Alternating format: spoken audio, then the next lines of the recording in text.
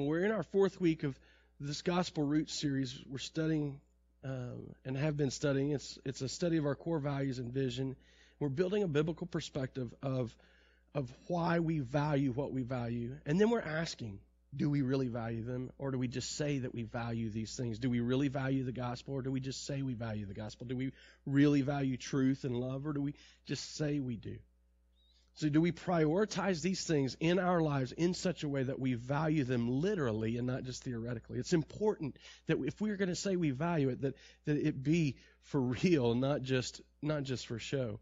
Now this week we're studying the value, the core value of community, and our passage is going to be in Titus chapter 2, verse 11 through 14. If you got your Bibles, go ahead and turn there if you will. Well, while you are, let me just share something with you. This week, a guy came in off the street and was asking if we had any food. We didn't have anything other than condiments like relish and mustard in the fridge, and I didn't think he'd be interested in eating that. So I didn't have any money with me. And typically, when somebody comes off the street, I try to help if I can, but it doesn't always happen. But I shared with him about some food pantries downtown, and then I told him about Victory Mission's meal that they provide every day. And he told me that he wouldn't go to Victory Mission because they would expect him to sit through the chapel, and he didn't need that. He told me that he had all the knowledge of the Bible that he needed, and God was revealing truth to him all the time. And he also said that he never went to church because he didn't need it. But then he proceeded to tell me what he believed. And let me tell you something. It was far different than any truth that Scripture demonstrates to us.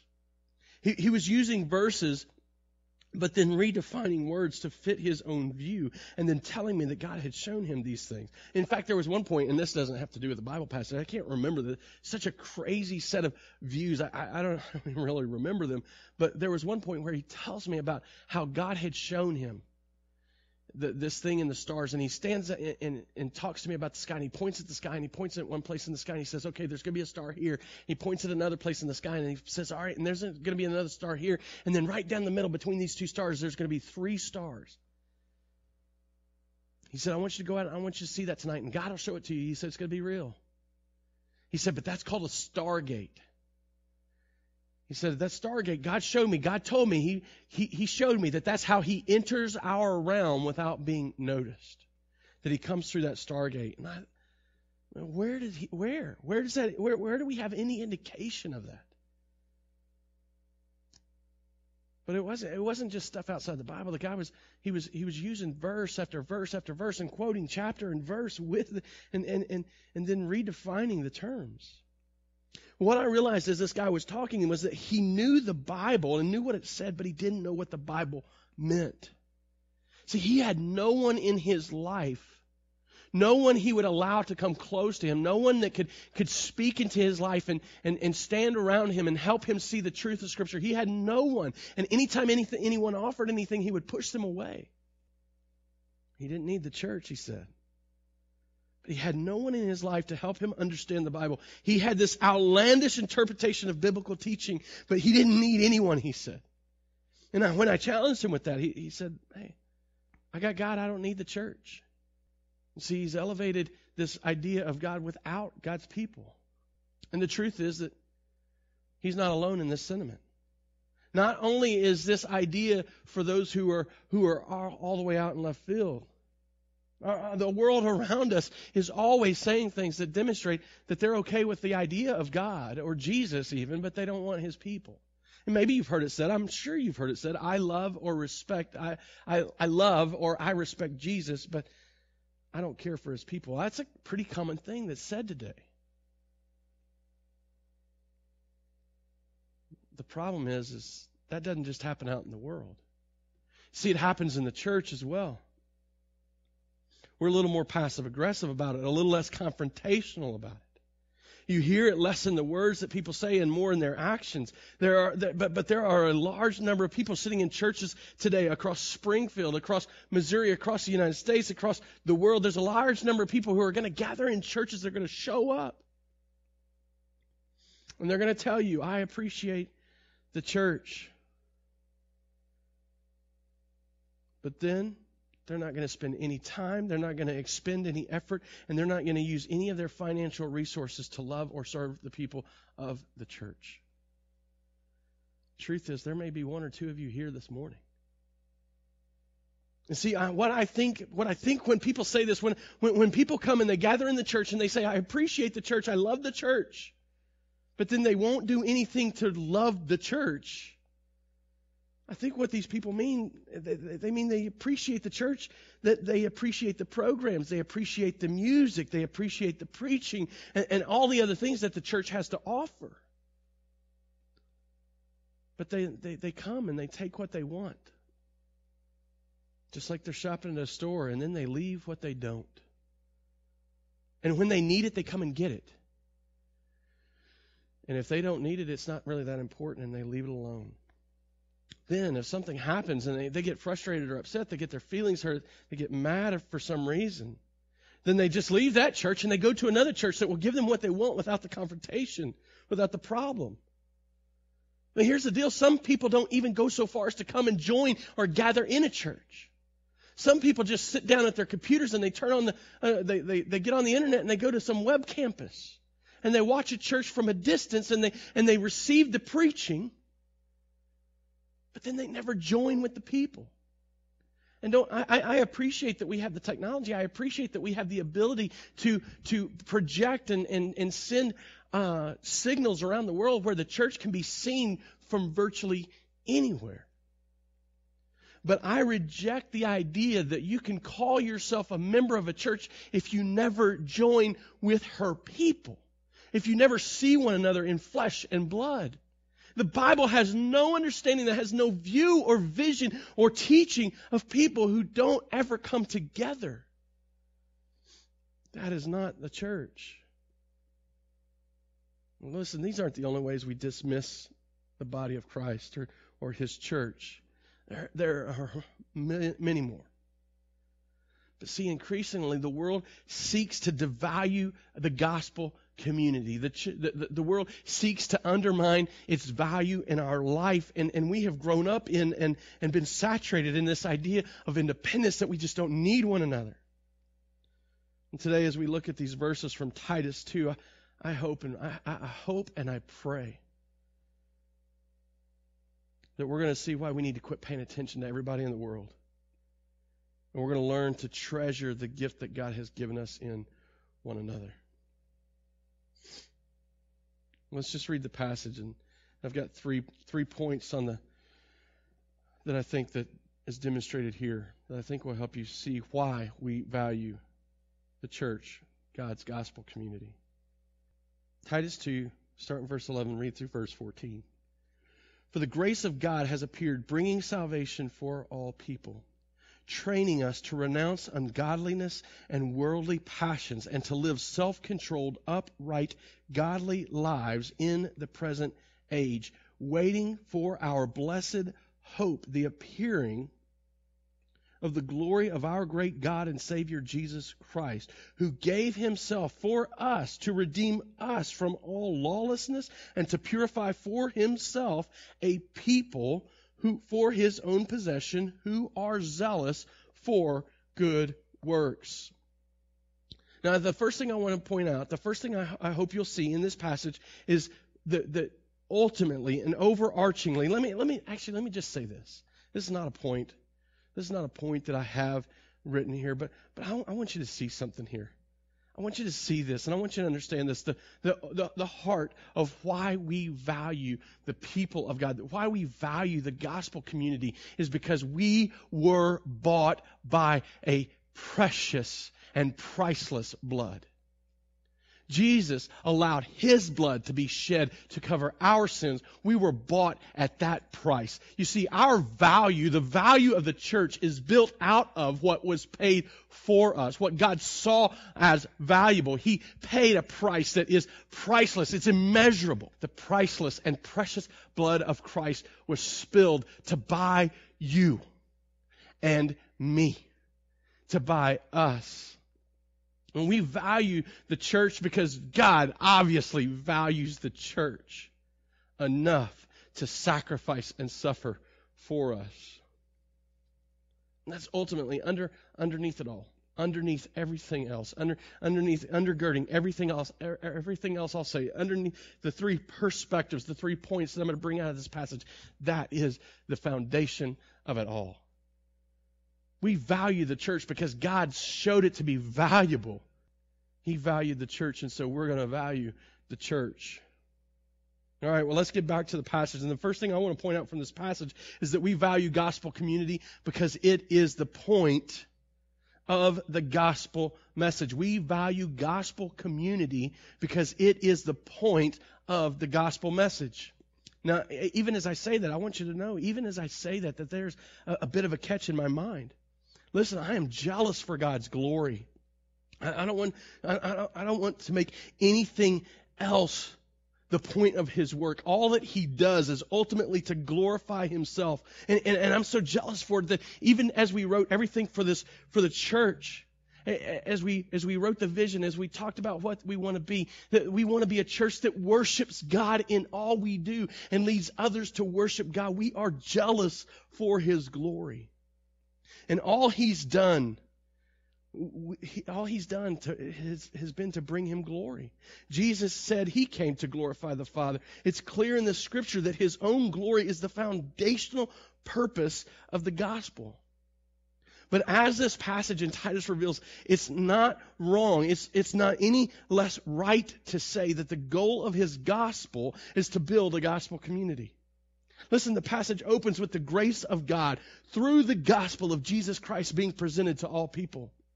And we have to be careful. As we read, we could misinterpret verse 11 to say that everyone will be saved. But that's not it at all, and that's not at all what Paul intends. See, Paul wants us to see that in Jesus, God's grace was made evident for everyone to see. There's no one that will stand with an excuse. That's from Romans chapter 1, that no one will have an excuse. No one will be able to say that His grace wasn't available, that He didn't make a way for them. Everyone has the opportunity for salvation. In Jesus Christ, everyone in the world has the opportunity to be saved. But not everyone will be saved. He wants us to know why His grace appeared. By revealing His grace, God is making an offer of salvation to anyone who would respond. No, already it's obvious. God's grace is not just about an individual being saved, is it? I mean, look at the text. He didn't say that his grace had appeared so that salvation would be for one person, but for all people. It's too big. It's too broad a scope. If God was just going to save one person, if He was just going to save a very minute number of people, if God was just about just a very tiny little number, He could have sent personal invitations. This is too grand a scale. It's too broad an offer. If it was about individuals, there would be no need for a universal offer. So then look at verse 14. Paul says it directly. Jesus did what He did, not only to offer salvation to the masses, but to actually and effectually redeem and purify a people for Himself. Not a person, but a people for His own possession. He gave Himself for us. And it's over and over. You see the word us. You see the plural pronouns. There's no individual listed here. There's no one person on His mind. He gave Himself to create the gospel community. So now, as we repeat the gospel messages, as we tell the gospel story, as we proclaim the gospel to other people, the point is to gather in the gospel community. Jesus died so that His people might be saved. A gospel message without Jesus' cross is robbed of power. But a gospel message that doesn't result in community has lost its point. Let me say that again. A gospel message without Jesus' cross is robbed of power. A gospel message that doesn't result in community has lost its point. Look, you would throw me out of here if I came one week and I proclaimed a gospel that said you didn't need Jesus' death on the cross. You would throw me out. And you'd have every right to do so because the Scripture makes clear that we need the cross. If I came and I told you Jesus was dead in the grave, you would throw me out. And you would have reason to, because the Scripture is clear. Without the resurrection, the cross will not save us. But together, the gospel message being proclaimed, the work of Jesus Christ through the cross and on in his resurrection, is now gathering in his people. And so just as seriously, just as intentionally, we have the proclamation of the gospel of Jesus' work on the cross and Jesus' work in the resurrection. We need to be talking about the gathering of his people. The point of proclaiming the gospel is to bring in the people of God, to bring them out of the world, to bring them from death to life, to redeem and purify a people. That's the idea. Removing the community of believers from the gospel makes it as incomplete as if we were to remove the cross. Verse 14 gives us not only how God accomplishes our redemption and purification, but also what the result is. He makes us his people. Certainly. We need to get this. You need to understand this. We need to own this. I want to tell you something. Here's the reality of the issue. God doesn't need the gospel to be glorified. Now, I started off and I told you that the point of the gospel message is gospel community, and I'm jealous for God's glory. I want him to be glorified, but God doesn't need the gospel to be glorified. Did you know that? He would have been just as glorified had he been just and righteous and holy and condemned all mankind to hell. If he had killed Adam and Eve and turned around and scrapped the whole thing, he would have been justified and he would have been glorified in front of all of the heavenly realms. He would have been glorified because in their rebellion they deserved death. God didn't need the gospel to be glorified. But God chose in his grace to bring the gospel that he might be glorified in a people. This is the point of the gospel message. Listen, gospel community, it's not an accident or an afterthought of the gospel. It is the very reason for and the result of the gospel message. God didn't need it, he chose it. John Stott wrote, considering the place that the church holds in God's redemptive history, he writes, the church lies at the very center of the eternal purpose of God. It's not a divine afterthought. It is not an accident of history. On the contrary, the church is God's new community for his purpose, conceived in a past eternity, being worked out in history, and to be perfected in a future eternity. It is not just to save isolated individuals, so perpetuate our loneliness, but rather to build his church. That is to call out of the world a people for his own glory. God did this on purpose, and he chose to be glorified in this way for a reason, for his own purpose, that he might bring in a people of his own possession, and he did it through the gospel message. And listen, the proclamation of the gospel gives birth to the church. It grows the church. We don't ever really plant a church. We plant the gospel. We plant the gospel, and the church is the result of that. It's the fruit of that work. The church is the growth. It is the only church growth method that's guaranteed to bring real and lasting results, is the proclamation of the gospel. The gospel community is the point of the gospel message, and therefore we value the gospel community. We value the church because it's God's intended result of the gospel message. And the second thing I think we see in this text is that we value gospel community because it is central to gospel identity. We are who we are because of the gospel. So that's exactly Paul's point here in this passage in Titus. We have this new identity as a result of our individual relationship to Jesus. We are Christian. We are righteous. We are people being purified. But notice that even as I describe our individual Christian status, I have to speak of it in plural language, just as Paul had to speak of it in plural language. He's writing to Titus. He's writing to another dude, and he's saying it's for us. It's for us. It's not for one person. Over and over, he uses this. In their book, Total Church, Steve Timmis and Tim Chester make this point. And let me just say this about Total Church. If you haven't read it, let me commend it to you. If you don't read anything else in the whole book, read the first 2 chapters.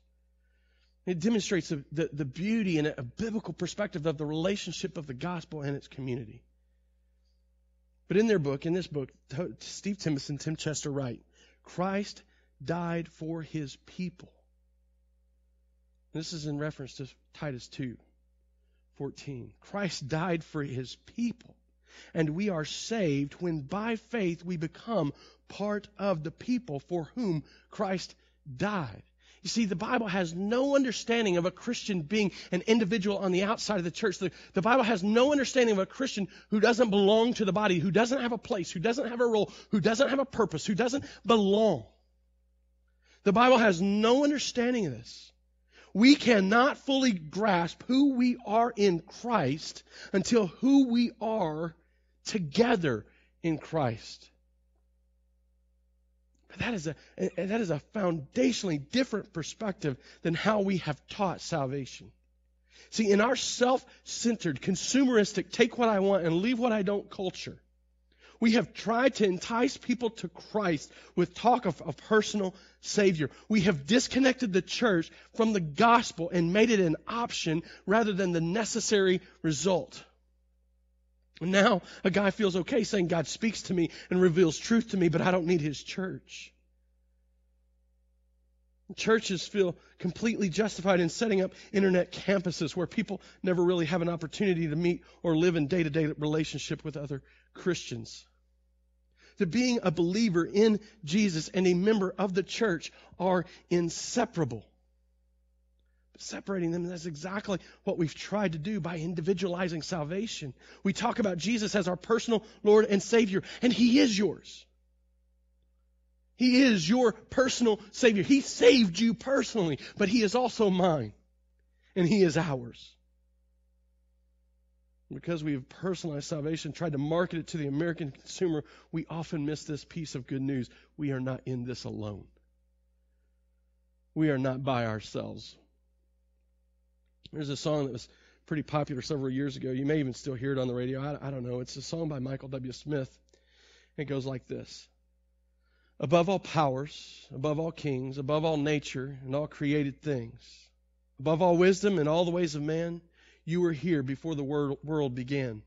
Above all kingdoms, above all thrones, above all wonders the world has ever known. Above all wealth and treasures of the earth, there's no way to measure what you're worth.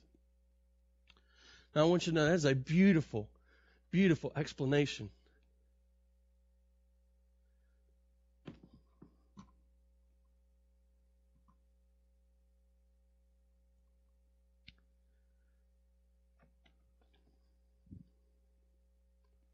There's a song that was pretty popular several years ago. You may even still hear it on the radio. It's a song by Michael W. Smith. It goes like this. Above all powers, above all kings, above all nature and all created things, above all wisdom and all the ways of man, you were here before the world began. It's beautiful, isn't it? Beautiful expression of praise and adoration for Jesus. Above all kingdoms, above all thrones, above all wonders the world has ever known, above all wealth and treasures of the earth, there's no way to measure what you're worth. It's, again, another verse of this beautiful praise and adoration, this beautiful expression of how we view Jesus to be above all things, to be better, to be preeminent, to be satisfying and valuable to us. It's beautiful. I used to sing this song. I just belted out. I just loved this song. And I get to this last verse and I just sing it out just as hard as I could. crucified, laid behind a stone. You lived to die, rejected and alone. Like a rose trampled on the ground.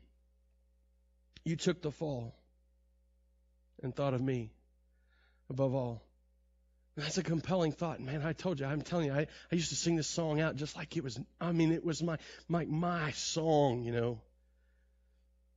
This one who is above all powers, natures, treasures, kingdoms, thrones, and wonders that we've ever known. This one who is above all. This one who is preeminent over all things, who has always been. This one let himself be killed, and while it was going on, he thought of me.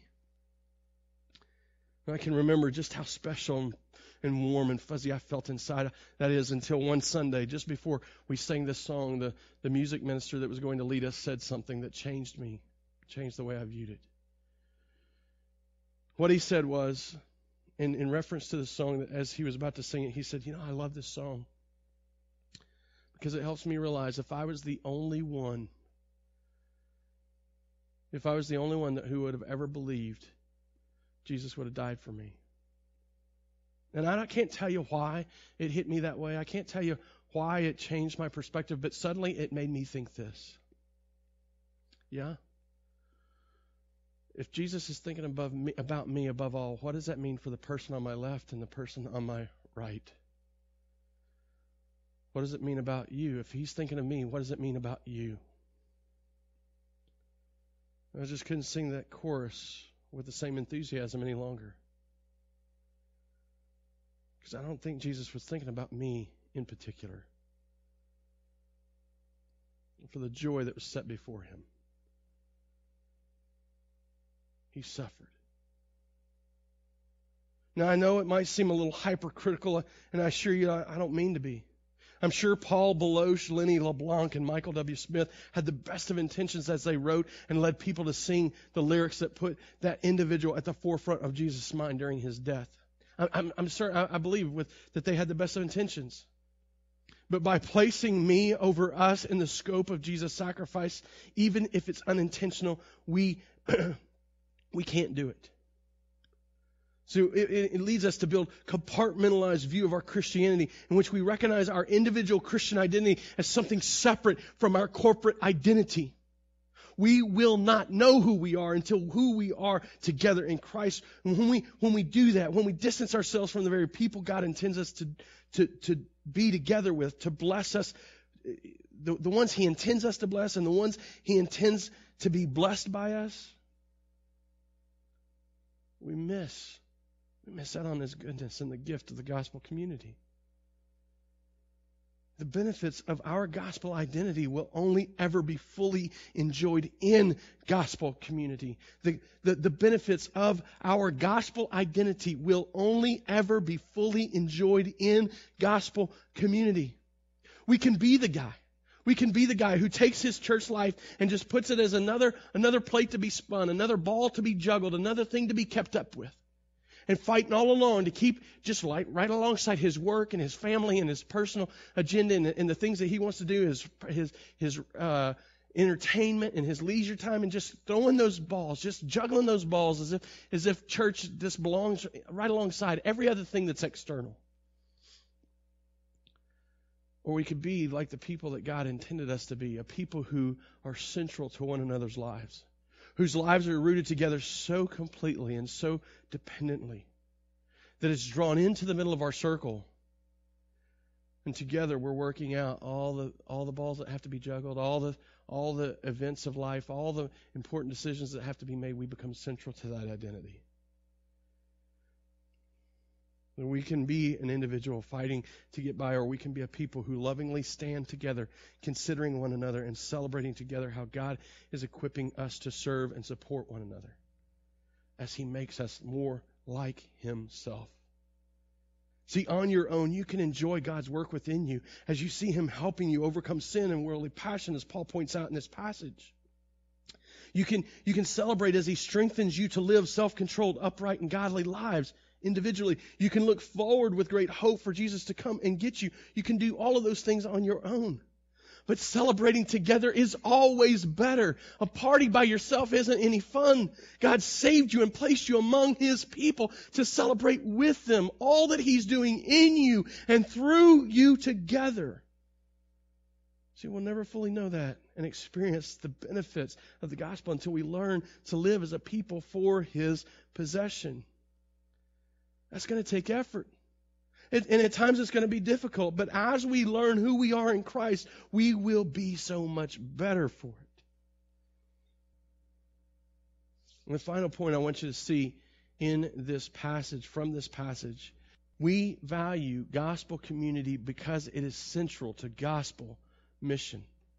In this passage, Paul calls us a people for Jesus' own possession who are zealous for good works.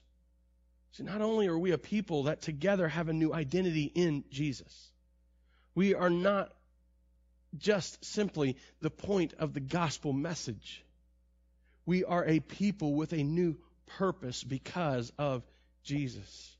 This mission that when we're trying to do it by ourselves, it's overwhelming. There's no way. I mean, just imagine if you had to comply with God's mission, the commands He gave in Scripture by yourself. Imagine. That's not at all what He intended. He gave this mission to the church. First, He gave us commands to do for one another, to love one another, to forgive one another, to serve one another, to confess sins to one another, to bear with one another and tolerate one another, to devote ourselves to one another. 59 times, 59 different one another commands, 59 individual one another commands He gives us in the New Testament to do for one another. This is not us in the world, this is us. This is within the church. 59 times He gives us indication and command to do something, to value one another so much that we're about glorifying Him through our efforts for one another, our good works on behalf of one another. But He also told us then in Matthew 28:18-20 to make disciples, to baptize them, and teach obedience. So not only are we to be doing these things for one another, we're to be going out into the world and we're to be making disciples, teaching them the 59 one another commands. 59 times living and doing and being the way Jesus was for us. It is our work given to us together to accomplish for His glory and by His grace for our good. We value gospel community because it's central to gospel mission. You were never meant to do it by yourself. We value gospel community because it's central to gospel identity. We value gospel community because it is the point of the gospel message. Let's pray.